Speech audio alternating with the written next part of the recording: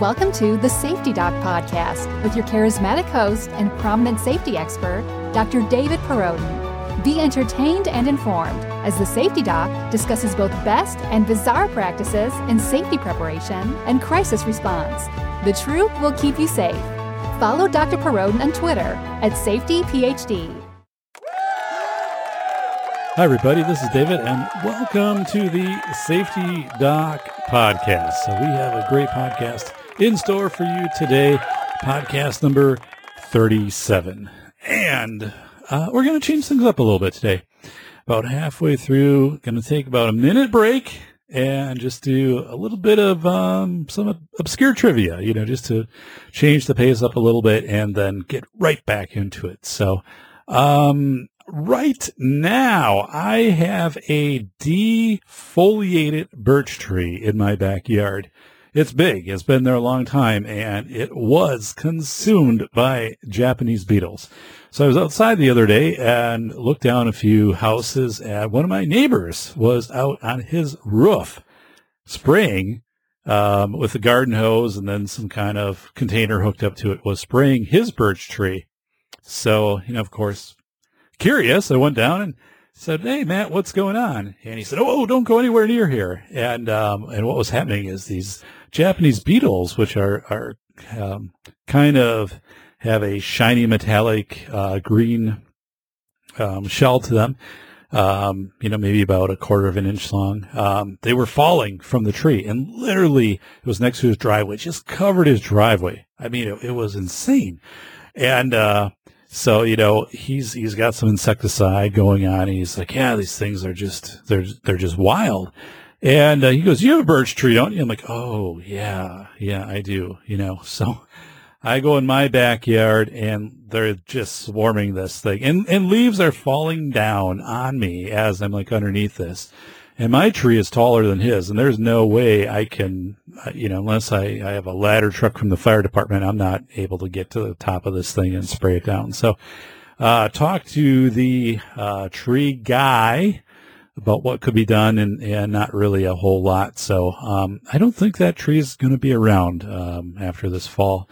But then I have a maple tree in the front, and I'm researching about these Japanese beetles and the 300 trees and shrubs and whatever that they go after. Apparently they don't have any natural enemies in the United States. Have been here since, I don't know, roughly 1920 or something. And anyway, my maple tree started to be attacked. So I do have the tree guy is coming tomorrow. That's not quite as tall in the front. I planted that when we moved here 15 years ago. Nice tree. Just had it shaped in spring by the tree guy, pruned it all up, and I'm like, "Nope, we're going to war on this one. It's me against Japanese beetles." And apparently they will be around for about a month yet, and then they take off. But it looks like it's going to be an annual occurrence. Once they settle in your area, that's just kind of the way things are. So, oh my goodness. Thankfully my other trees really aren't susceptible, at least to this point, but it's just crazy. It is just crazy. So, something funny happened, folks. We attended the library book sale yesterday. Very nice library in our town, and every year they do a book sale. And if you're a member of the library supporters, or whatever it's called, Friends of Library, you get to go the night before, kind of this secret pass, and you get to go in and purchase from this book sale. And I do have a few books, and there's a couple in the background there that I purchased. And it's really cheap. I mean, you go in with like a sack, like a cloth sack you take to a grocery store, and you fill up with groceries and stuff like that. You could fill it up, basically to the top of books, and it's like $15 or something like that. So anyway, though, I was going through and I found a book, research statistics book. I'm looking at this thing, I'm like, wow, it seemed a little bit familiar to me. Just some Sixth Sense type of thing going on. I'm like, wow, this is really an awesome book. I'm going to buy it. So I put it in, got it home, opened it up, saw some markings in it, and realized it was a book I donated 1 year ago to the library. So I bought my own book back. I don't know what to say, folks. So yeah, maybe, the second time around, even better for a book that I had read, used, parted with, and now it will be donated again to the library. But yeah, I bought my own book back. And once I could see some of the markings inside of it, I was like, yes, I know why this book was calling to me. So, anyway, just funny. I can't believe I did that. Absolutely can't believe that I did that. So, today, hey, we're going to be talking about why we can't compare disasters, such as the World Trade Center, the Murrah building, Katrina, and more. Why we can't compare these. So not the comparisons aren't done. Why we should not do these. Why this does not help inform practice. And I'm going to give a few examples, some few, what I would say constructs or contextual frameworks we're going to work within to really point out why it doesn't make sense to do that. You're not going to gain a lot. And right now we have the movie Dunkirk is hitting theaters. So looks to be a great movie, has terrific reviews.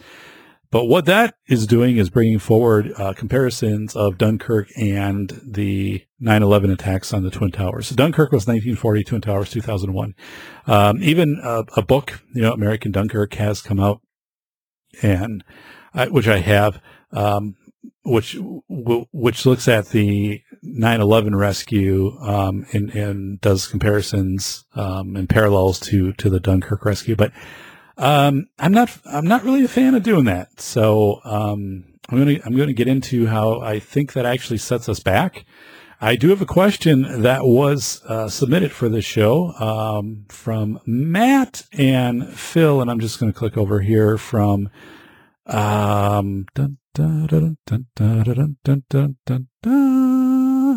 Semi-Intellectual Musings, from the Semi-Intellectual Musings podcast.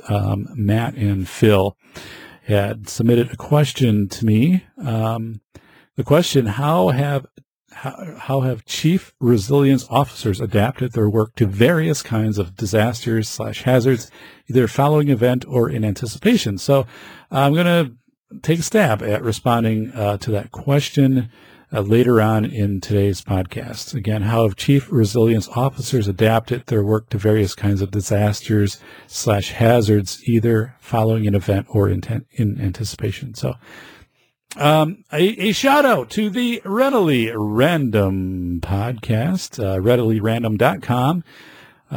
Larry Roberts, another exceptional guest on a recent show, Joe Navarro, and looking through his book, 3 minutes to Doomsday, and you, folks, you just need to listen to it. Joe, former, I believe, FBI agent. I want to say FBI. I don't have it up in front of me. I don't think it was CIA. I believe it was FBI. But I listened to that podcast 2 times. Enjoyed it equally as much the second time as the first. But check out readilyrandom.com. It's interview number 16, Joe Navarro. And Joe is just so modest, and these stories are so rich. And Larry does a wonderful job bringing that discussion, carrying that discussion forward. So, wow, I never realized. You don't hear about these things, like how close we were to a conflict, with the Soviet Union or East and West and things like that. And Joe points out something like that I never heard about, and I've researched quite a bit of this. And just his experiences, working with the FBI and being recruited early on and stuff like that. It's just fascinating. But anyway, readilyrandom.com, always top notch. Check out awarenesspodcast.com. This is new, folks. awarenesspodcast.com. It comes from Hector Solis and the Dads at Typical Daddy podcast. So it's broader as far as taking on a number of topics which will be submitted by you, by me, by people who are curious, in having questions answered about, more like social science type questions. Typical daddy, has a lot to do with understanding parenting, especially from a father's, perspective. But check out awareness.podcast.com and expect a brilliantly produced podcast by Hector Solis and the dads. I know Hector, invested in some new equipment recently. He is, so detailed in making sure that the show is very tightly produced, to, technical standards. And then also with the questions that he's asking, the answers that he's seeking, the discussion that he hopes to develop. So check it out, awarenesspodcast.com. You're going to see me promote that on Twitter, just because, hey, it's going to be great. And this is what we need. We need more podcasts that allow people to, put questions out there that until, they do that, and all of a sudden other people are like, yeah, I've got the same question. I've got the same question about this. Or what is it like to raise a teenager in this environment of social media? Or, what's it like to have, whatever. Let's get these topics out there. Awarenesspodcast.com. Check it out. Thank you to the 405 Media. You can check out the405media.com. It is basically a podcasting equivalent to a radio station. It is the League of Extraordinary Podcasters. John Grant and company do a phenomenal job, always producing a 24-hour lineup of just awesome podcast culture, politics, just so much more. Listen to the Safety Doc every day, 2 p.m. PST daily, on the405media.com. I've actually done a lot of work in getting this on Blueberry, on Stitcher, and getting the show so you can access it in a number of ways also. But if you do go to the405media.com, the cool thing about that is you can see my narratives. I do blog posts for every podcast. And right there, if you just click and find the Safety Doc podcast, you can bring up every narrative that I've ever produced, where you don't have that so much in the other mediums. When you go into SoundCloud and that, they're shorter. They're much more in depth on the 405 Media. So this show is on YouTube. Hey, yeah, you can watch right now on YouTube.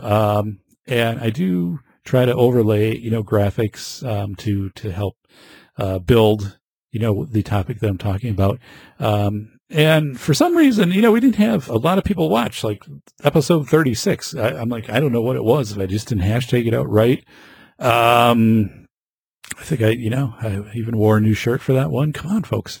I don't know what it was, but, we'll have a rebound from that. Everything was great on audio, all the numbers good, but show is out there on YouTube, for those of you that want to, watch in person, get to see me put the show together. So also get to see the great signs in the back from our show supporters. So please consider subscribing. On YouTube, you can go into Apple Podcast. You can go to SoundCloud, Stitcher, Blueberry, a number of ways that you can find the Safety Doc podcast. Or if you search David Perrodin, you'll find that also. You just go into Twitter at SafetyPHD, you can, find out where you can access my podcast. So we are approaching 1,000 Twitter followers. So that's terrific. We also have a brand new logo for the Safety Doc podcast. So we've updated our branding. The logo, has the rollout started today.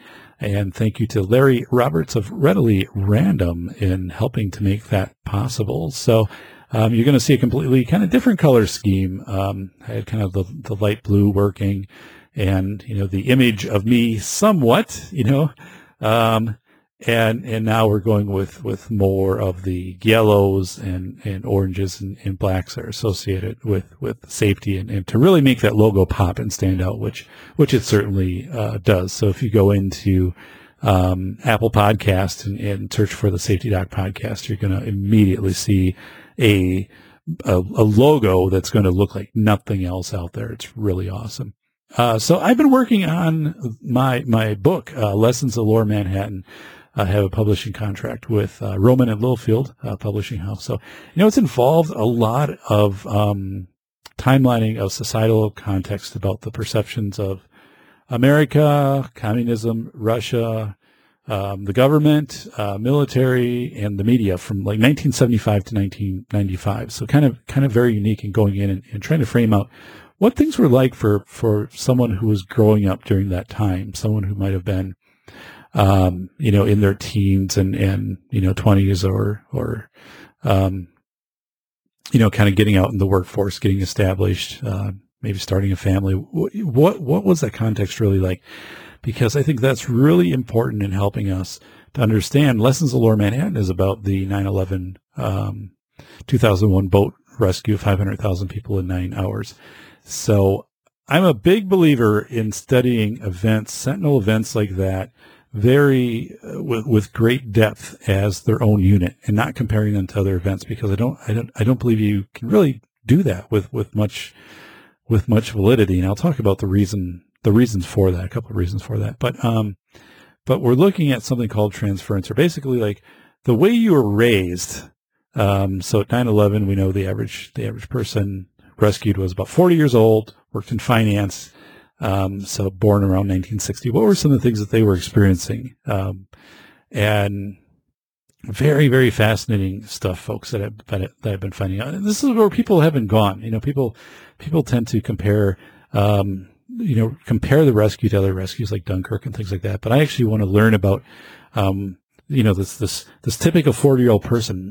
What did they experience like growing up? That shaped them. So when this rescue happened, that they participated in it, there wasn't this mob mentality and this craziness and all of that. Why did it work so well? So, and as I say that, I'm going to click off autofocus and move us over here to manual focus. And now focus. We're focused, folks. We're focused. Let me throw a few things out there. Let's look between 1980 and 1985. And I think this is very helpful because, how often is it when we study something, we don't understand the context which brought people like to that point in time? Like what formed their opinions, their biases, the way that they perceive things. It's always the question of in the court of law, if something happens, it'll be like, well, what brought this person to the point where, now they are before us, for armed robbery or something like that? What happened early on in their life?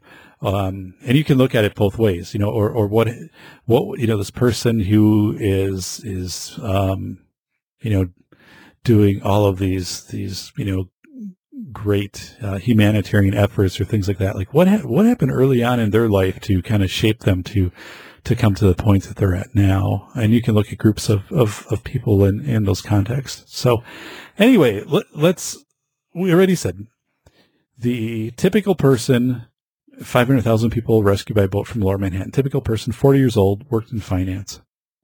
So if for that we reverse that person, let's say born 1960. Okay. So let's project this ahead. So when they would have been, young, when do you start to realize kind of what your political views are? Maybe when you're, starting, elections, you get educated on, 12, 13, 14. And it's most likely what your parents have gone through. So parents that have gone, the parents of these 9/11 rescuees, or I call them recipients of the rescue, the parents would have been through the Cuban Missile Crisis, would have been through the Vietnam War. So would have, especially with the Cuban Missile Crisis, would have definitely had an inculcation that we have to, as the United States, be, invest in a strong military, be very vigilant against the Eastern Bloc, against the Soviet Union. So it was really this East versus West. So as a kid, that's the kind of thing you're probably going to hear from your parents. If you're born in 1960. Now, so let's say, you're 20 years old, you're in college. What happens? Okay. So 1980, CNN 24-hour news network begins. And, before that, you didn't have 24-hour news. If you could have some breaking, news that would come in, and that certainly did through the traditional stations that were out there. But even a lot of that was really not timely, and there wasn't much of it. So I mean, you get your evening news and things like that. But CNN was, introduced this 24-hour news, and they had a hard time filling these slots and things like that. But one of the things they started to do is to show like what was going on more with video that they could obtain from, Soviet Union, parades, where you'd have military, vehicles, pulling, ballistic missiles, things that would be happening in communist countries, disasters worldwide strife. And there was a moniker, it's called the Crisis News Network for a while. But what happened all of a sudden, imagine you're 20 years old and now you are getting inundated. You're not just getting this injection of the 6 o'clock news between sports and weather and all of that. Oh yeah, this happened, in whatever, or you're reading it in the monthly, edition of Time or Newsweek or whatever's coming out. Or something on page 3 of the paper. No, it's very, it becomes very much in front of you.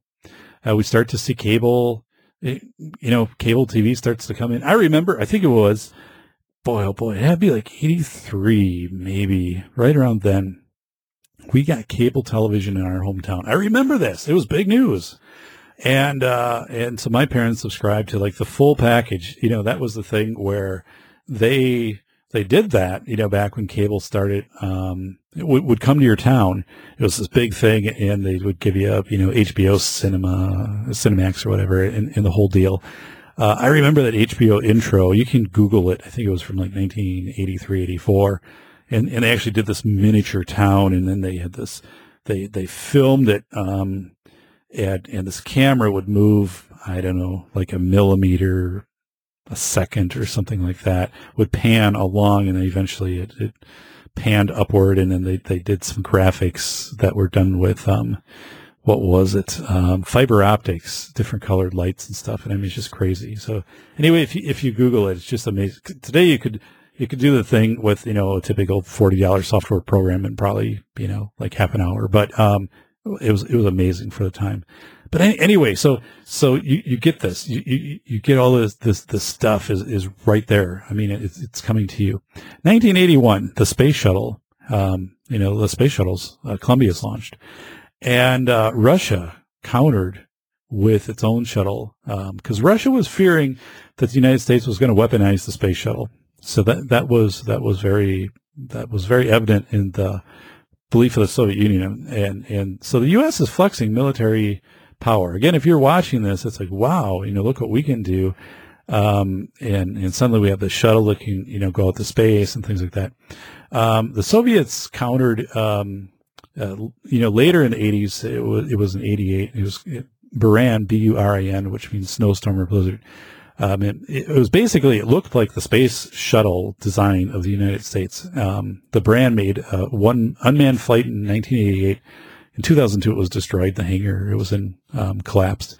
But yeah, it was really something, because it was in 1981, so we have the space shuttle. I mean, everybody watches that on TV, and it's this whole thing. And then what happens, some things build upon that. So in 83, again, these people who are rescued, they are in their 20s. They're still very formative. They're seeing, there's very much a trust in that the government is there to defend the United States, defend its citizens against this threat, heavy during the Cold War of the Soviet Union. And we have Ronald, Reagan as president. So we have, this acceleration going on in defense spending. 1983, the movie The Day After comes out. 100 million people watch that. Still terrifying to this day. You can find clips of it on YouTube. Basically, was an ABC. So it showed on ABC. It was an all-out, pretty much nuclear war, ICBM exchange between the U.S. and the Soviet Union. And just terrifying to watch, how that was done. And like I said, 100 million people had watched that. So if you didn't watch it, you definitely heard about it back then. So again, you have these people who are looking at wanting, to get out in the workforce, getting to start families, and now you have something like this that they watch. Again, it's this trust that you have to, put forward in the government of, I trust the military, I trust the government, because this Soviet Union could do this at any moment. So yes, I trust that the government is there to protect me, and the military is there to protect me against what's portrayed in this day after. And then what happens also in 1983, Ronald Reagan comes out with the Strategic Defense Initiative, Star Wars, okay, SDI, Star Wars. And that really, accelerated the concern in the Soviet Union that all of a sudden we have, that instead of mutually assured destruction, okay, which had been kind of the protocol, of that was a deterrent for war, is, if the U.S. attacked Russia, Russia would attack the U.S., and it would be something like the day after both countries, would basically be annihilated. And Ronald Reagan comes out with the SDI, and again, you can go in and find, through Google searches, like the articles that were in newspapers, which would show, these satellites that could shoot, laser beams and knock out, Soviet ICBMs or Eastern Bloc ICBMs before they would even, get into the atmosphere.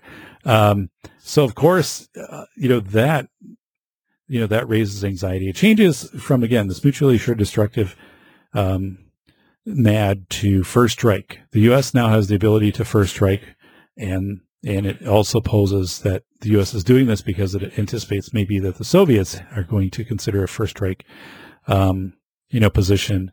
And so it's freaky. It starts to work its way into pop culture. So 1984, Nena, the song 99 Red Balloons. It's an anti-war protest song. It's against NATO, their nuclear missile deployments. And in 1985, Sting, the song Russians, and it's a really haunting melody. There is a line in there. I hope the Russians love their children too. I actually had the cassette tape, and I remember playing that song a number of times. So let's see, 85, when that came out, I would have been 13, going on 14. And I remember it freaked me out. I was like 13, and I'm listening to this song, and I'm just terrified, like thinking, oh my goodness, of just, again, what I had, what my image was of the Soviet Union. And then, of course, hoping, that our military, that our leaders, would do everything they could to protect us. And what was war really imminent, and what would this be like? It was around that same time we had a new fire siren, or tornado siren, or whatever, air raid siren, whatever you call it. But, I lived in a small town, less than 2,000 people, and they put in this new siren. And I remember in the mail, everyone in the community received, it was kind of like a postcard, and it said, please, tape this up somewhere. And it had 3 things on it. And one was, this is what the siren will sound like if it's being activated for a fire call. Because back then, that was before the days of pagers and things like that. So when they would do, I think they had pagers, but whenever there was a fire, they would do the fire siren, in addition to the paging the firefighters. So, it might go, up and down slowly, like 8 times or something like that. And then that would indicate that that was alerting that there was a fire. And then they had that it would just be continuous if it was a severe weather event. And then there was a third part on there, and it showed this wave. Okay. It showed this real fast wave of, the siren going up and down and up and down.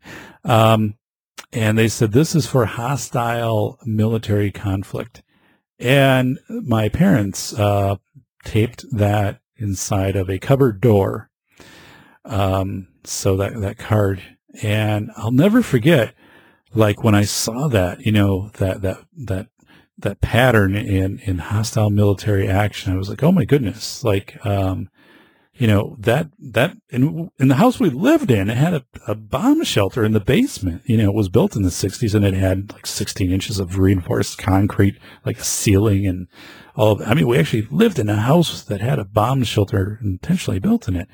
So, I just remember how much that affected me. And again, the psychology of hoping that the military and anything I could do, there's not much you can do when you're 13 or 14, but certainly, you support it. The government, the president, and whatever was being done didn't mean much, I guess, when you didn't have a vote and things like that. But, I remember being very cognizant and just, I don't know. I mean, scared, and also very thankful that we had a military, and whatever our military needed to do to keep us safe. Hey, I was fine with that. So yeah, pretty, undeveloped, thought processes, couldn't get into a lot of deep reasoning of that, but still very visceral feelings. I talk about it to this day. I can remember where that card was in the fact that, the actual, cabinet, and you open it up, and that wavy, that fast, wavy, those close sinusoidal, up and down in hostile military action. Wow. So, you know what, folks? Right there is a great time to take a break. Dun, dun, dun, dun, dun, dun, dun. It's break time. All right. Let's lighten things up a little bit. Okay, we are going to talk here quickly. A couple just obscure pieces of knowledge. Guess what? 8% of pet owners dress up their dogs and cats for Halloween. Non-dairy creamer is flammable. Average life expectancy worldwide is 66 years. Hey, I was looking it up in the U.S. in the 1800s. It's 40 years. In ancient Greece, sick people slept in medicine temples to dream about how to get better. What crime led to Billy the Kid's first run-in with the law? Hey, he was stealing butter. And what does the word pizza mean in Italian? It means a pie. So, yeah. Pizza pie. Okay, hey, why can't we compare disasters? Again, we can. It's more like, why shouldn't we do this? Why is this not good research? And I say this as I have two research books to the right of me and studies from very reputable disaster experts. But you know what? I just think there's a different way to go about this, folks, and I'm going to talk about it right now. There are many reasons why disasters should be studied as a specific unit. Instead of like comparing this disaster to this disaster to this, that each disaster is its own unit. It needs to go very, very in-depth into that unit.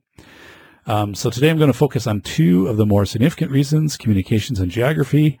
So communications and geography, there's many areas where we could break this down, but let's look at communications and geography. Some interesting points here. I've already touched upon demography in my discussion about the lived experiences of people rescued from lower Manhattan. So remember we were talking about, like just a second ago, 1980 to 1985, all of those things that were happening, kind of culturally, and, from the space shuttle to the movie The Day After to the song 99 Red Balloons by Nina. And so what, people, this transference of like just this fear. And so when you did see a government rescue, when you did see Coast Guard ships, when you did see, fireboats in the harbor, the transference of, we've been attacked, and this is a military-led, coordinated effort. I'm transferring my trust into this because when I was raised, that's what I was told to do. And as soon as you transfer that trust in, then it's much easier to go along with that rescue. Okay? That's my point here. So, context, situations, and timestamps. You cannot reproduce context and situation, and everything is timestamped. So something that happened last week versus something that happens today. If we look at the context, you might say, well, that's pretty close in time. And yeah, it is. I mean, so things that are closer in time are more similar. They're not the same.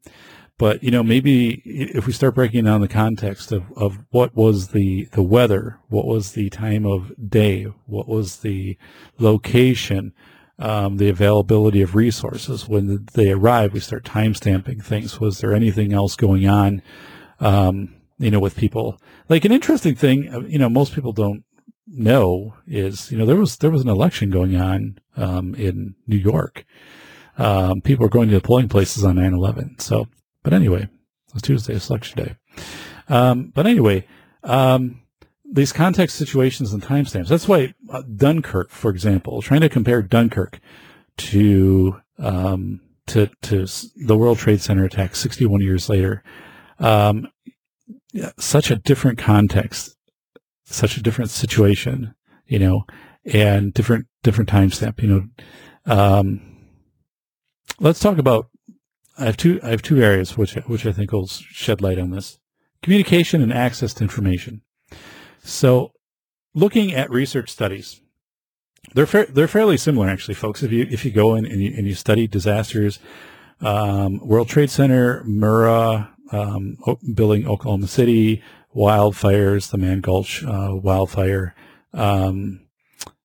various hurricanes, Hurricane Katrina, for example, and so forth, you kind of come up with some consistent findings. One of those is that communication breakdowns and people and responders with lack of access to information, or else like too many people involved in the instant command system, where then information coming in was coming in from too many sources and was hard to make sense of. So that's kind of a big thing, or just like a complete flat out like lack of communication or communication collapse. So, but the reality, folks, is that that's not really on the table as much anymore as it was even a few years ago. And think about this: the growth of the internet. So Bill Clinton, quote from Bill Clinton, he said, "When I took office, only high energy physicists had ever heard of what is called the World Wide Web. Now even my cat has its own page." Bill Clinton. So, that was back when he took office. Only 16 million people, or 0.4% in the entire world of world users had, only 16 million people in the world were regularly using the internet in 1995. Okay. 1995 was the year of the Murrah building bombing in Oklahoma City. So again, you're looking at 0.4% of people in the world having access, 60 million. So really the internet's a non-factor at that point. And August 2001, August of 2001, so right before the 9/11 attacks, 513 million people around the world were regular users of the internet, which was 9%. So we have this jump from 16 million to all of a sudden 513. So 9/11, I learned about 9/11 through Yahoo, through being online and Yahoo News. I learned about the Murrah building attack from TV.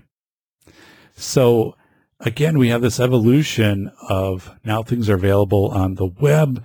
More people can get information. It can be more quickly accessed. There are various sources you can go to. You're not tied into whatever you can pick up on the rabbit ears on your antenna back in 1995, or, the media stations, which might be covering this.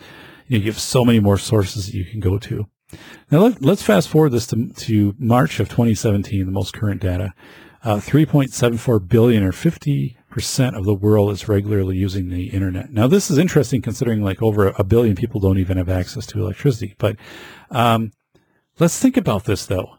Okay, so you read studies after study, and they talk about communication breakdown in Murrah, communication breakdown. It was better, but there was some communication breakdown at the World Trade Center rescue. But the reality is we're getting much better with our communication networks. And right now, in talking with ISS 24/7, the folks who do instant command or instant management work for like the National Football League, NCAA arenas, very dense population areas, they're saying, you know what, like the systems out there today are very robust. Even when hurricanes come through areas in the United States, in the coastal areas, typically you can still use the text messaging systems. Those aren't wiped out. And we're getting more and more redundancy in these systems and more access to satellite and things like that, where, the analog systems that would have been in place, the analog communications had limited distance and stuff like that. And limited, information sharing that was available in 95 with the Murrah city, that evolved greatly in 2001 when you had this mix kind of analog and digital at the time of the World Trade Center. There was a lot of, afterwards, follow-ups on the radios, that were used, like the two-way communications. They were kind of making a transition into more of a modern, digital at that time. So you did have systems that were not fully compatible.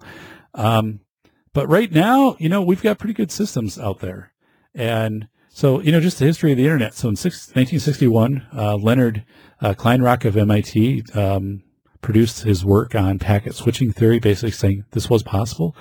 And in 1984, domain name system came out. The DNS was introduced. So I have a website, safetyphd.com. So, registered it with the DNS. That was in 84 that came out. So, we kind of think these things have been around a lot, but they haven't. So what's the point I'm getting at here? The point is, when we think of disasters in communication, we need to look to what the future is going to be. We're likely going to have, a pretty solid, communication system. We did at the, Boston, marathon bombing, with all of the cell phones being used and that the towers were able to handle that. And again, we're getting into this area where information is very ubiquitous, and people can go and do like periscoping with YouTube. For example, if there's an event going on, they can actually like broadcast it live. Like I could do it if something was happening here, and get information out. So we have ability to get information out. And that's probably one of the biggest things in coordinated disasters.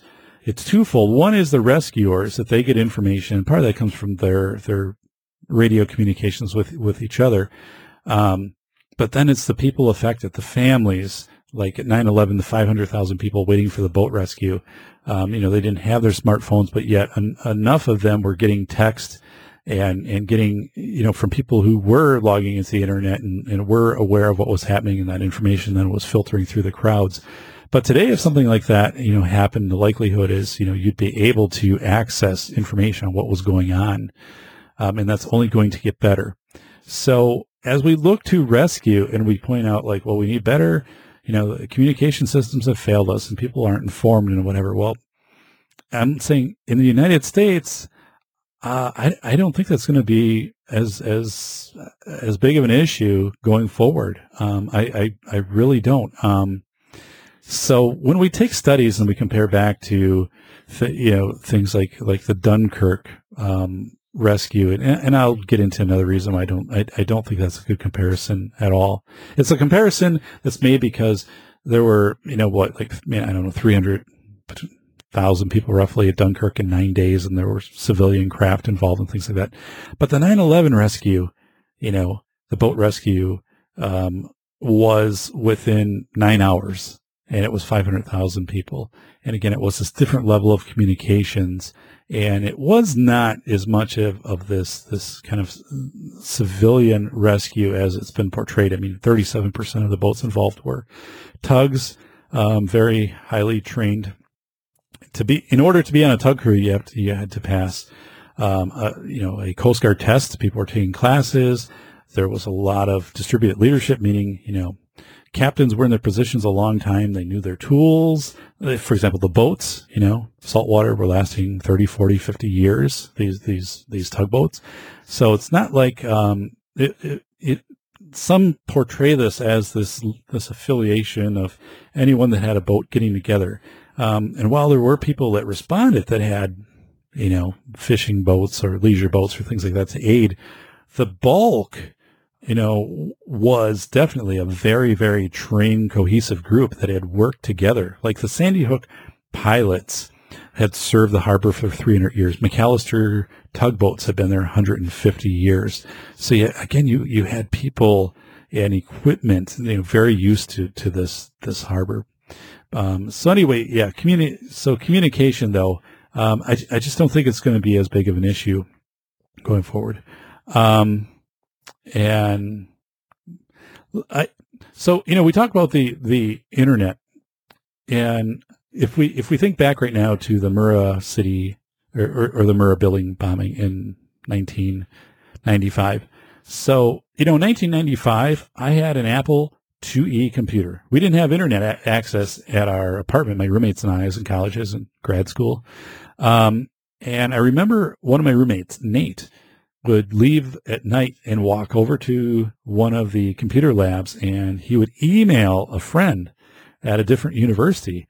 And I was just amazed. I'm like, what is this email about? What are you doing here? Like, I didn't even know, like, I had never sent an email until I think it was, at least probably a year after. I think I had sent my first email in 96. But yeah, we look back and we don't realize how far we've come in communications and how much knowledge is out there, and it's ubiquitous, and how we can become informed. So I don't think it's an issue so much of being deprived of knowledge, as that afflicted early rescues, and especially people who were being rescued. I think we are in a completely different area today. So, again, to compare even 95, the Murrah building to 2001 from a communication and access to information standpoint, people had much more access just in 6 years. Again, you went from 60 million people to 513 million people. I remember, in 2001, I had a cell phone. I learned about the disaster or the World Trade Center attacks, at my desk. I happened to have, Yahoo News up that morning, and it came across, and I remember getting information that way. So, analog communications. So the old analog communications, two-way radios, you could buy them at stores and stuff like that. It's kind of the walkie-talkie type stuff. And, that started to go away probably about 10 years ago. But really in the last 2-3 years, like I still read some articles, like school district has invested to replace all of their analog systems with digital. And the fact is, like, analog is it's like the old TV sets, it's like the big TV sets. You can't make them work anymore with the new systems. They don't interface with the digital systems, and it's pointless to try to invest and do all that when you could just go digital. So analog is just dying out. If it hasn't died out already, it won't be there. So you have digital systems, much more reliable. They can work across the police. There's some planning that needs to go in that, but across agencies and things like that. So again, you have a much more robust communication system than you did, just 2-3 years ago. And again, these are the types of systems when cellular towers, for example, are involved. Packets of information that are binary, like text and things like that, still can typically make it through these systems, even if there's been a substantial disaster event. I think the event that would really cause this to fall apart would be if there was like a nuclear detonation. But I mean, if there's something like that, I mean, that would be so, I mean, just think of the massive, depth of response that would have in planning and things like that would have to go into what would happen if there was a limited, 3-block nuclear explosion in New York or something like that. So, we don't drill for that. That's another thing that comes up, like kind of stuff like drill for this. Well, we don't do the Bert the Turtle drills anymore, but yeah, we know, things like that can happen. And typically when things like this happen, like the World Trade, no one planned for the planes, to fly in. The buildings were built with, at the time, considering the largest aircraft, I think it was a Boeing 707, if it were to hit, that it could endure that. But I mean, whatever, we cannot project down the road. And there's an interesting, there's a documentary. I read about this in my book. I forget what it's called. I watched it a number of years ago, but the Navy, it was showcasing one of their new vessels. And so it was this documentary, and I don't know, but, what type of ship, frigate, if it was a aircraft carrier, whatever it was, but they were up in the bridge, and the bridge of a World War II, ship was just packed with here's because radar came out later after the ship was probably built and stuff like that. So anywhere they could put stuff, it's just jammed with all these bulky electronics and things like that, and retrofit it again. But the new ships being built, they were panning through, and there would be wide open spaces on the bridge, and one of the people doing, the show or whatever asked the captain, well, what's the deal? What's these open spaces here? What are they for?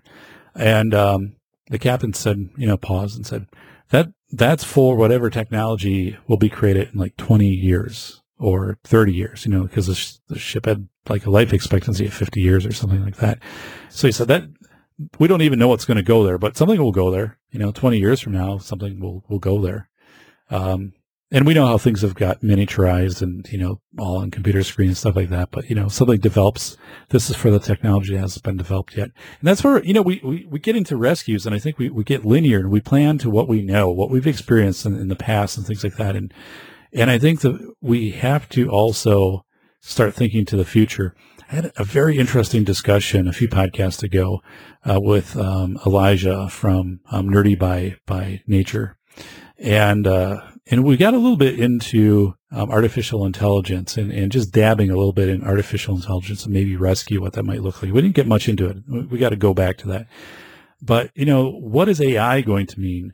And also rescuers, people, I just read an article where these exoskeleton suits that people can wear, which magnify, soldiers, magnify their strength by 20-fold, or even this bionic hand. It's almost like a sleeve you go in where something that weighs 25 pounds, it feels like it's 5 pounds when you're lifting it up. I mean, it's crazy, but those things will be out there, and it's going to be within 3 to 5 years, folks. Every fire department is going to have a drone, and these drones are probably going to be equipped with infrared seeking things and stuff like that. So, I mean, when you fight a fire, if it's a fire, I mean, you're going to be able to scope, exactly where your perimeter is on the fire. Let's say it's a wildland, fire.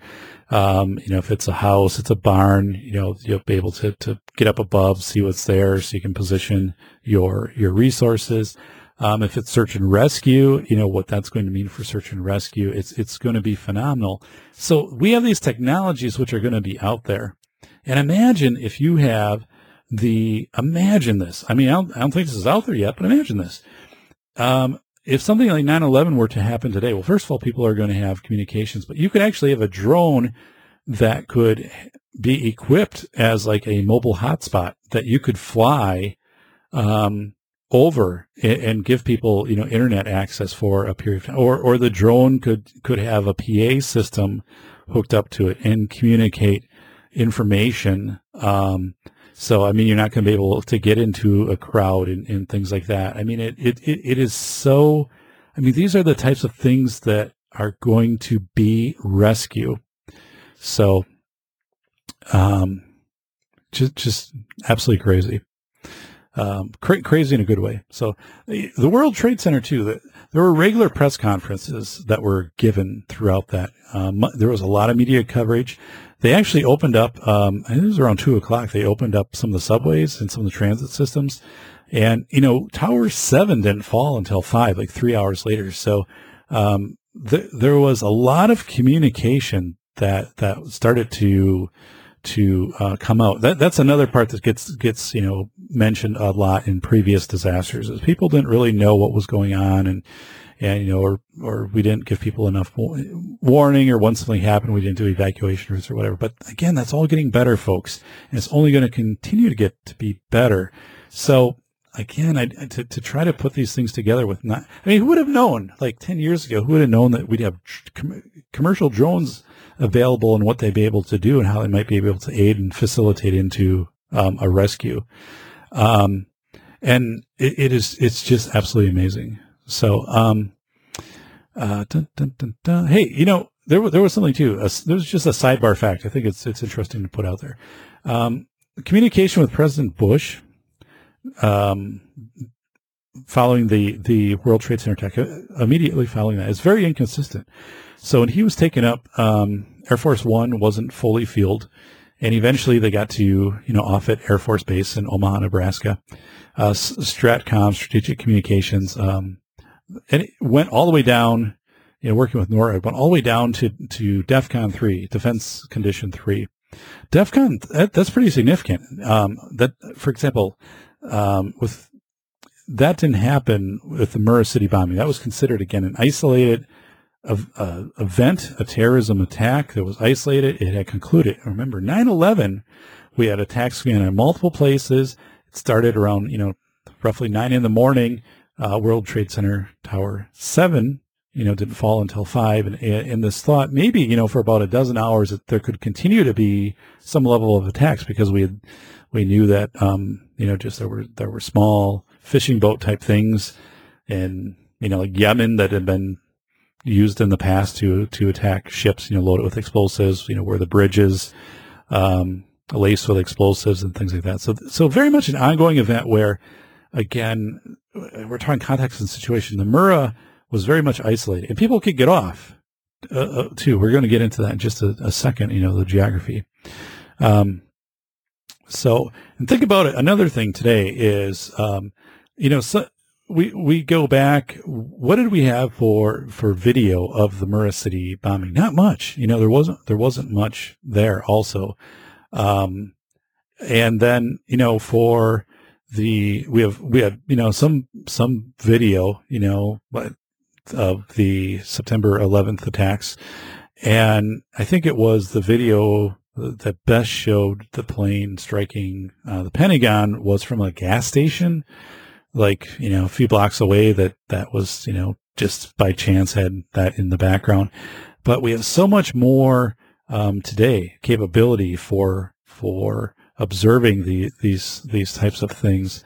And just think about it. Yeah, police wearing cameras. So when police are on the scene, that they are recording things are being timestamped. This is the way that ISS 24/7 does stuff right now, like with NFL responding to incidents, using all of that technology available to them.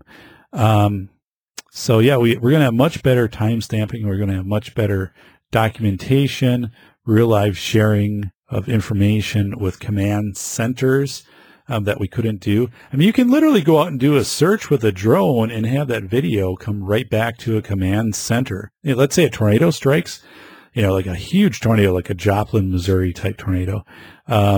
Is if it's at night, you can do it with infrared. If it's during the day, you can do it and be able to see quadrants. You could do these types of things with helicopters too.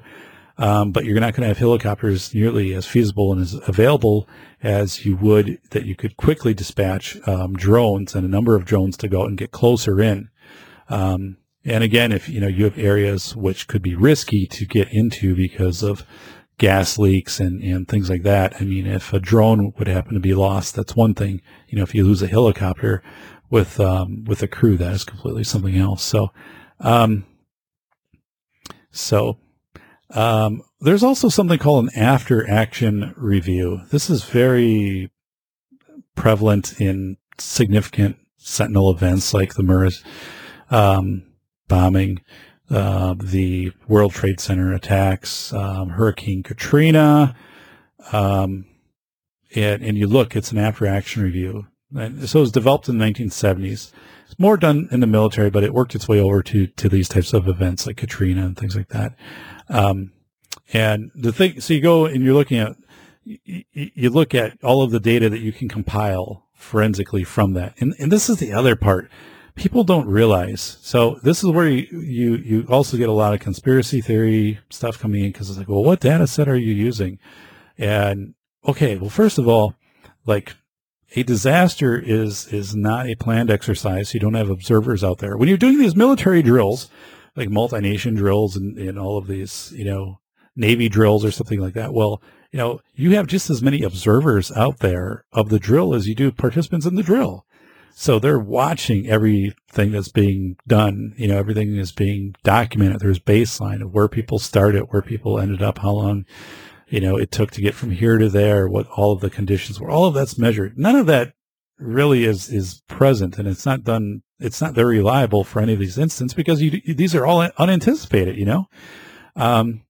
So you have to go back and you have to interview people, and you have to try to take whatever pieces of information you have and put them together. Very interesting, because I did interview a man who rescued someone from a burning vehicle. And I actually did that interview earlier tonight. And this man was an officer in the military, now is a physician's assistant, and did this rescue in January of 2017. But even as he's remembering this rescue, like, he'll pause and be like, here's what I think, or like, this person appeared and then they did this, and this incompleteness. And this is a person who is trained to be a leader and to jump into action, things like that. So again, when you go back and you do these after action reviews in, it might be a couple days, it could be a couple weeks later, you're asking people, well, what did you do in all of this? A lot of that gets conflated. I mean, it's a very high anxiety time. So if you're asking rescuers, you might have some of their radio communications, but again, you can look at that. But let's say that you have a transcript of a radio communication, but you do not know exactly what they were seeing around them. You don't know the context. You don't know what they had been through 10 minutes before that, or what resources were there, or like, so again, you're so isolated from context and situation. I mean, you can maybe pinpoint where they were at and try to retroactively, produce what was happening in that setting. But it's a struggle, folks. And here's the other part. If you do an after-action review, what do you want to find after you do not Sandy Hook, but after Katrina? You want to place blame. Like, there wasn't a good evacuation plan. People didn't know. There wasn't urgency. We didn't get, enough. Or what happens in Florida? What's the problem there afterwards? We didn't get the word out to enough people, or, the problem is an after-action review is almost always assigning fault somewhere. I mean, that you're trying to figure out what went wrong, not what went right. So, like, that's very interesting in Lessons of Lower Manhattan, because that boat rescue of 500,000 people, and it wasn't like completely without hitches. I mean, there were people initially jumping into the harbor, and until they started to see like this rescue actually was happening and proceeding. I mean, so it did have definite hiccups in it, but for the most part, it was very, very efficient. But yeah, just really crazy, because these after action reviews, nobody wants to be pointed out as like, it was your fault, like this wasn't more effective, versus like just analyzing the processes. So just want to point that out. So, as we get toward the end here, so we talked about communication and access to information, how from 1995 to present, we've gone from 0.4% of the world having access to the internet to now 50% of the world. Okay. And in the United States, virtually everybody has access to the internet. So your access to information is much higher. The systems that are going to provide you that, even in the event of a disaster, are going to be much more robust. So you're going to have access to information. Where people have high anxiety, where we get into rescues that do not work well, is when, again, rescuers don't have information, but the people being rescued don't have information. Like at 9/11, it's not like, I mean, if you had to rely on, I got to find a TV and watch what's happening. Well, how are you going to do that if you're gone? You're roaming the streets of Lower Manhattan, going into Battery Park. It's not like you got TV under your arm, that you can plug into an outlet somewhere. I mean, it's just, you don't have that. But today you do have that access. And for some reason, if you didn't, someone proximal to you is going to have that access. So again, it changes things. So as we look at rescues, I think, just what I was talking about, what the deployment is going to be through artificial intelligence, through machine learning, through drones, through those types of equipment. And that is going to have such an impact on disaster, rescue and response versus what we saw in the past. So geography. Okay, this is why I do not like the comparisons of Dunkirk, for example, to the World Trade Center attacks of 2001. WTC was on an island. Lower Manhattan is an island, and after the attacks, the arteries were closed down. People weren't getting in. People were not getting out. And if you were in Lower Manhattan, and I do identify the boroughs in the book, but basically, like, that's it. You're not getting past where the World Trade Center is. So you have to move, toward, you're moving toward the harbor. You're moving toward Battery Park. I mean, that's your way out, or staying put. Now, if you're staying put, you are being inundated by ash and everything like that. I mean, so you're really being driven to the harbor. So it's an island. That's a heck of a lot different rescue, folks. The Murrah building was not located on an island. I mean, it's in Oklahoma City. Smaller, flatter. Okay. So to get in and out and to have a rescue of people and get people to a safe area, that was relatively quickly established at Oklahoma City. That was not the case in the World Trade Center. And, Oklahoma City, once you get out, I mean, it's not like the roads are going to change much. I mean, you're going to have congestion. The World Trade Center, I mean, the harbor can go up and down, with tide, 6-8 feet. You can have winds that can change. It can create the waves and fog. And, if darkness sets in, just the difficulties in trying to navigate the harbor and the currents and things like that. So, again, looking at geography, how in the world do you even start a comparison of these two events when you have such different geography, and how you then have access to the resources that you're bringing in to try to respond to rescuing people, and then also to the attack itself. And, the Murrah City, building definitely, large and significant, but fractional compared to the Twin Towers. And then if we also take into consideration ancillary damage and Tower 7 collapse. So I don't like it. I do not like it. So there's a study, and I've got it over here.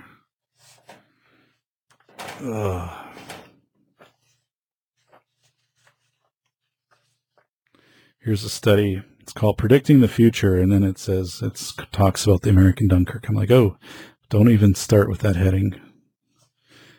You're not predicting the future. All right. Is it here? Yes, here it is. All right.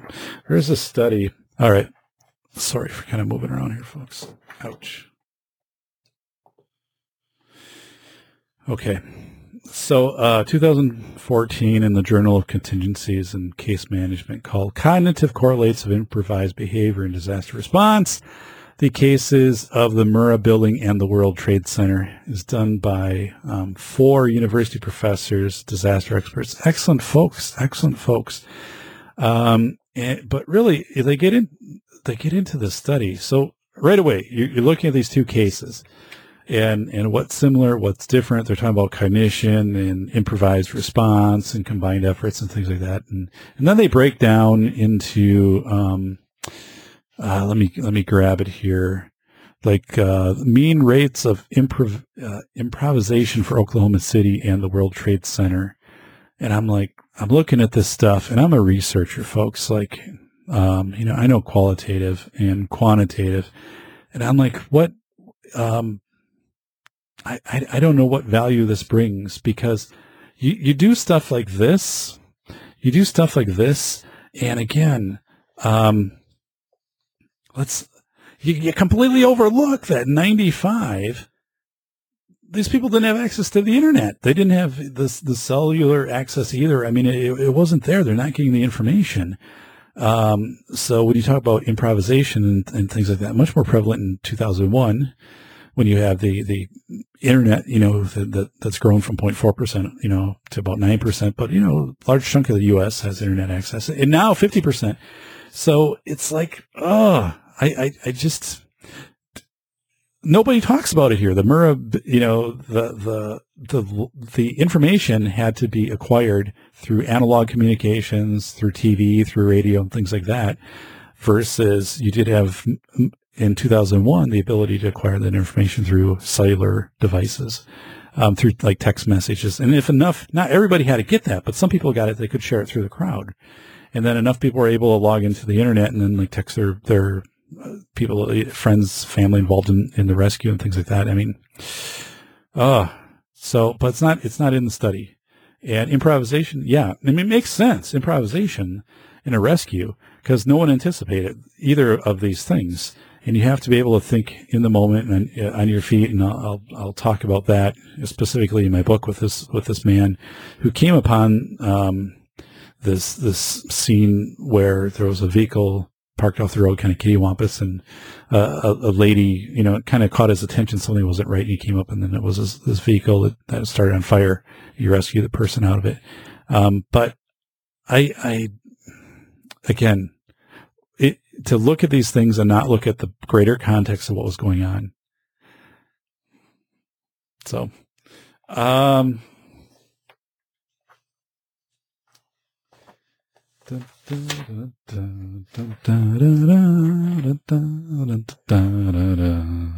think that's from Three Amigos. I'm not sure. Let's wrap things up a lot here. So,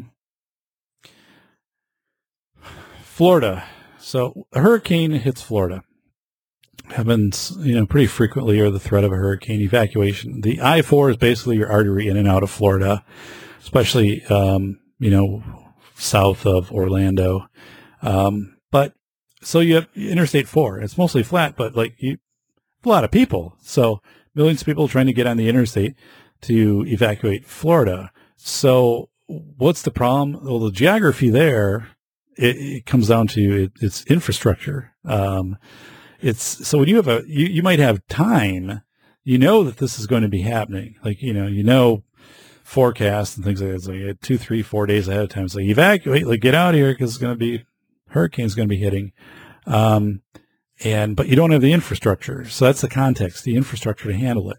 So, they've done some work on the I-4. I know because I drove it back in March, but, if you have gridlock, you have people trying to get out, that is its own context and situation for that safety. And, like Katrina was really awkward, too, because people were evacuated out so far, and then the hurricane kept coming inland. So then they'd be evacuated again. I know this for a fact because, I was teaching a college course and I had a student, who was taking this course as an online course, who lived in right outside New Orleans. And she was evacuated numerous times, inland, and then they'd say, we got to keep moving the next day, somewhere else, then somewhere else. And, so yeah, just crazy stuff. So, how infrastructure is involved, how infrastructure isn't involved. And then wildland fires. Okay. People, you get disoriented. Wildlands, let's see, wildlands, it can be hilly. The roads, it's, likely more rural too. So roads aren't as developed as in metro areas. You can get disoriented, in these road systems too. And what the exit routes are, because, you're not able to necessarily, you don't know where this fire is progressing. So you have to really be in tune to what these evacuation routes are. So that's another thing in geography of wildland fires. And of course, smoke can obscure, routes and things like that. Oroville Dam up in California, the rescue there when they thought the dam was going to fail, I think 700 feet tall. I believe a tallest dam in America. So, if you're upstream from that, not really, as big of a crisis issue, of course. If you're downstream, yeah, huge issue, and all the way down to possibly Sacramento because it's down, it's in a basin of what that would be. But the fact was, the evacuation routes for that actually crossed the river. I forget what the name of the river is that the Oroville Dam largely discharges, the reservoir discharges into, but like rescue routes actually crossed the river. And the reality is, if the dam fails, these bridges will be gone, and you won't be able to rescue in a number of these routes anyway. So again, geography has a ton to do with it. And I'm going to end with an example from the Fukushima nuclear reactor accident in 2011 following an earthquake. So a Google engineer, Japanese, and so grew up in Japan, familiar with Japan. In Japan, the streets are not laid out, in the major metro areas. It's very, again, dense population, but it's not laid out grid-like, like the United States. So anyway, this engineer, the earthquake hits, there's disruption in that case, in communication systems to some extent, but then significantly in infrastructure systems. So it's hard to get through the city. So what he does is he was using his cellular phone and connecting to Google Maps. And then every time he would get to a point where he couldn't go any further because the infrastructure had failed, he would look and see what his options were per Google Maps. And then he would navigate in a different direction. I think it was like 10 hours, and he finally got home to his family. But that's a case where a technology that did not exist in 2001 for World Trade Center, definitely not present in 1995, was present. And that is only going to become more robust into the future. So that is something that geography becomes less of a barrier. And the fact, too, that, you can buy these like personal devices which will ping out into satellites and things like that too. And even, phones, that you can, GPS tracking and things like that. Now, granted, I understand this isn't everywhere, but it's getting to be everywhere. And the, lifespan on batteries and phones and stuff like that. But, your ability to bring up maps and to know exactly where you are in relation to other things is just absolutely amazing. So the geography, or if you happen to, get lost somewhere that you can access and pinpoint where you are. Again, these systems still are susceptible. They're getting less and less susceptible. And the fact that you could, bring mobile hotspots out via drone and things like that. It's just amazing. I will have somebody on before long, Preston Rice. I've met with him. He's works in our county. He's one of 2 commercial drone operators. He is going to be on the show talking about the drone capabilities, and we'll do that relatively soon.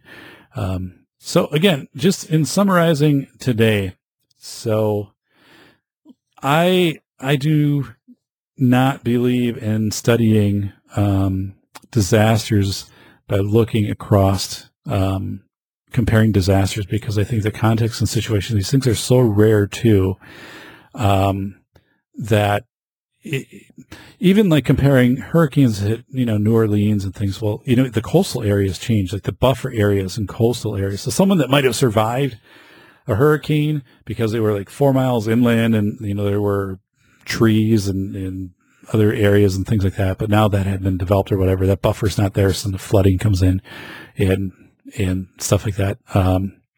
It's just the context and situation is so different from event to event. And then the advances in technology, and we're at this cusp of how AI is going to interface with safety, and then, machine learning, mechanics, drone and so things we don't even know that's going to exist. I talked about this like 10 years ago. It'd be like futuristic speak in some sense. So I want to go back at the start. There's a question by Matt and Phil. And we talked about it. How have chief resilience officers adapted their work to various kinds of disaster hazards, either following event or in anticipation? So I think what's happening is there's a realization. One is a little bit of leadership, someone stepping up right away and taking a leadership role in a situation can go a long ways. It settles people down, and it gets action. And the person I interviewed about this car rescue, who pulled someone out of a car, said people were just kind of standing around. And he said, and again, he had experience as an officer in the military. He's like, okay, you 4 people, come here. Like, you're going to take this arm, this leg. I'll take the head. On 1, 2, 3, we're going to lift and we're going to go. And they did it, and they moved this person safely from the vehicle. But I think the fact that in 2001, when Commander Loy of the Coast Guard put out the all call saying, any boats out there, come in, help us with the rescue. And he was commended for that. And in Saigon in 75, the Saigon rescue, where everybody there were 3 accommodations given out for quick thinking, evacuating Saigon. They actually pushed helicopters over the sides of boats to accommodate for people in this rescue, and everyone getting rewarded for quick thinking. The problem is, so how do chief resiliency officers adapt? One is, it's saying you make these decisions and we have your back. Okay. And I think that allows people to make decisions and things to get rolling. Now, the hiccup we saw in this, though, and that was like with Sully. Okay. And the Miracle on Hudson, Sully lands the plane. What happens? The airline's like, after a little while, they're like, ooh, like, you didn't quite follow protocol, which was to go through like this and this. And we really don't know if he had to land on the Hudson. Like, he probably could have got back. And other professionals, experts are saying, no, he completely did the right thing. And it's like in the moment, like, you have to make decisions in the moment, and you can't flip chart and you can't go through these decision tree hierarchies. And I think he had enough positive, obviously media and people behind him, where the airline was not going to pursue that any further. But that really had an odd feel to it, considering, that was validated from early on by a number of experts, and that was a successful rescue. But that takes away the discretion. I mean, if you're a pilot right now, I think you're probably a little hesitant on your discretion. So how have chief resiliency officers adapted? I think encouraging people to use discretion and to validate it, because it was validated at the World Trade Center, and it needs to be validated in the future. That and when I debrief critical incident events, I typically see that this is happening. People are being validated, saying, in the context and situation, you act in the best interest of the person or persons that you are trying to benefit, trying to save, or to help. And of course, with considering your own personal safety in that. So I think that's definitely there. And there is much more talk of improvisation, of teaching people situational awareness and sense making, being aware of what's happening around you, having this hypervigilance of what's happening around you. Now, with that said, so that's the, that's how things are being adapted. Various kinds of disasters and hazards. That's one of those things too, is you can only contingency plan so far. And I think people realize that. I remember working with schools 5 years ago who would have contingency plans for 30 or 40 things. Like, there was a school in California that had a contingency plan. What if an airplane falls on our school? They were not located anywhere near an airport. Okay. What if an airplane falls on our school? What do we do? And it's like, don't put that in. I mean, what if a flying saucer comes down and shoots a few laser beams at your school? I mean, I don't mean to poke fun at that, but you take what your highest priorities are going to be, which most people wrongly identify. But, so if you're in California, earthquake, yeah, I mean, could be a wildfire. Everyone has to anticipate the possibility of an intruder, but some of these other things, come on. And so the other part that's coming into play, people are getting more adept at recognizing the mental health of responders, where if you had I read this somewhere, it was a firehouse. And this wasn't too long ago. I don't know if this was like 10 years ago or whatever, but there was like a cat that was always kind of wandering around the outside of the firehouse. It was in a bigger metro area, so they had a lot of calls. And they just adopted the cat into this firehouse. And anyway, they said, the cat had such a therapeutic effect. And we know today, and this is one of the things, again, that I do along with other people who are trained to do this. I do this as an extension of the county sheriff's department. But to help people debrief, your responders, help them debrief on the event and to pay attention to the mental health and emotional well-being. So that's changed, because otherwise it was pretty much like, this was your job, you would respond, and there really wasn't a debriefing that would be a debriefing focused on how are you doing? How are you handling this? What are you doing at home? What are you doing that's not work related? How are you sleeping? Tell us about things you're doing with other people, stuff like that. Those type of questions. They're just focused on that. So that's different. So that's where those things I think have adapted in that you are having these debriefings. Now the challenge is we're also seeing this uptick in number of responses. Even in my community that I live in, the fire department had a record number of responses for this year already. And the responses are, you're having many more responses because of drug overdoses, domestic issues, things like that. And not necessarily traditional responses, which might be car accidents, fires, things like that. But you're having more, and this is all around. And if you have volunteers, you need to be very aware of the toll that that's taking on. I mean, if you have a fire department that for years was, a volunteer fire department that was responding to maybe, 40 or 50 calls a year, and now they're responding to 300 calls a year, that's significantly different. And I guess coming in, the last part of this is we know that all call events create just nightmares for staging, and people are understanding that for large scale events. Meaning, the Sikh temple shooting in Oakville, Wisconsin, which happened maybe 10 years ago, maybe not even that long. I think it was maybe 10 years ago though. Literally, it involved a shooter at the temple, and it had concluded, and it was strange because there were calls going back to, I don't know, is it India, where a lot of the people had migrated to the United States, who were attending the Sikh temple. So these calls would go to India from family members of seeing what was happening. They would call then back to like first responders and saying like, we just heard this is happening, and actually it already concluded. It's just this really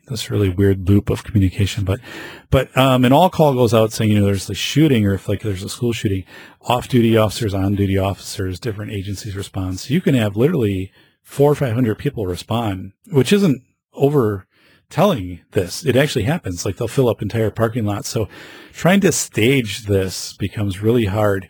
And who is really in charge? And making sure that gets established pretty quick, and then identifying how to best use those resources. And then when they're not needed, the event has wrapped up, that those people are gone. That, we don't need you. It's not that we don't appreciate, but we don't need you. And there was a lot of lingering after the Sikh temple of people, just staying, and this thing of who's really in charge. So I think that's gotten much better in the last few years. So yeah, that's where I think the chief resilience I never really heard that term before, honestly, Matt and Phil, to be honest with you. The chief resilience, it's probably, I'm not saying it's not a term. I probably know it by something else. But yeah, I think an anticipation comes in of telling people, use your discretion, act on your tacit knowledge, and we've got your back if you're acting in the best interest of people. And also, you're going to encounter situations and contexts that are going to be, there's no way we can prepare for those. And we have no idea what those will be like at any moment. I mean, what if something happens and it's during, heavy rains or cold weather or whatever? September 11th, for example, would have been really significantly different if that would have happened in November on a cold day in choppy harbor, conditions. So, and again, I think the biggest thing afterwards is the fact that we are doing debriefing now of people and asking, very specifically with that mental health component. It's not a briefing of saying, tell me the first thing that happened, second, third, fourth. You kind of go through that, but it's not a forensic analysis investigation of the event. That's not going on. It is there to say, what did you feel coming into this? What do you feel now? And, what's your support network? Because, there is a high burnout rate. There's depression. There's suicide. High levels of divorce in responders, and those are things I think that are being recognized. I talked about it in an earlier podcast, but also, post-traumatic stress disorder, which President Bush, George W. Bush, is working to have that reclassified as post-traumatic stress injury. He's really done a lot of wonderful work with military vets. He has a foundation for that. But anyway, and I talked about it too in a podcast just recently of World War II. Prior to World War II, World War II and prior, we heard terms of like shell shock or battle fatigue, and now it was seen as an in-person weakness. Like if you couldn't handle it, it's because you weren't screened out. And it's the same thing, like with very, very proud in fire departments, in police, typically are going to be your responders to this, EMS, healthcare professionals, emergency, workers, hospitals. But now again, looking at the mental health side of that and making sure to have some intervention. It's not totally there yet. This is new. This is like happening now. I actually went through my first mental health first aid training, as a professional educator, last year. And, I'm 45 and I've been doing this 20 years. It's the first time, but that's because it's being recognized now, and it's becoming pretty standard in schools to do this because of, it's not only if an intruder situation happens at a school, which is really rare, like a school shooting once per Cornell University study, once every 13,300 years in any particular school. But it's a thing like if you are working in a school too, and there could be a bomb threat that's called in, or even like a threat made against the school, or it's a neighboring school, or, something like that. It's because like you're in that industry, that you're in that field, you get those ancillary feeling, that ancillary anxiety. So needing to talk about that. Plus, things, happen, too in schools. So, folks, that is it for today. Again, why we can't compare disasters such as the World Trade Center, a Murrah building bombing, Hurricane Katrina, and more. I hope this has been helpful. I always appreciate sharing this information with you. Again, consider subscribing to the show. It is on SoundCloud. It is on Apple Podcasts. You cannot miss the orange, yellow, bright, new, awesome logo, the brand for the Safety Doc. On Stitcher, on Blueberry, it is out there. And then on YouTube, I think I've got a cat here, but on YouTube, go in and check it out. You can watch it. Some people like to watch it, but yeah, check it out. And you can follow me at SafetyPhD on Twitter. We are up to 975 followers, which is awesome. I thank all of you. And you're genuine followers. I go in and if I'm being followed by someone who's trying to, I can sell you 10,000 Twitter followers and whatever. I'm like, nope, report as spam and block.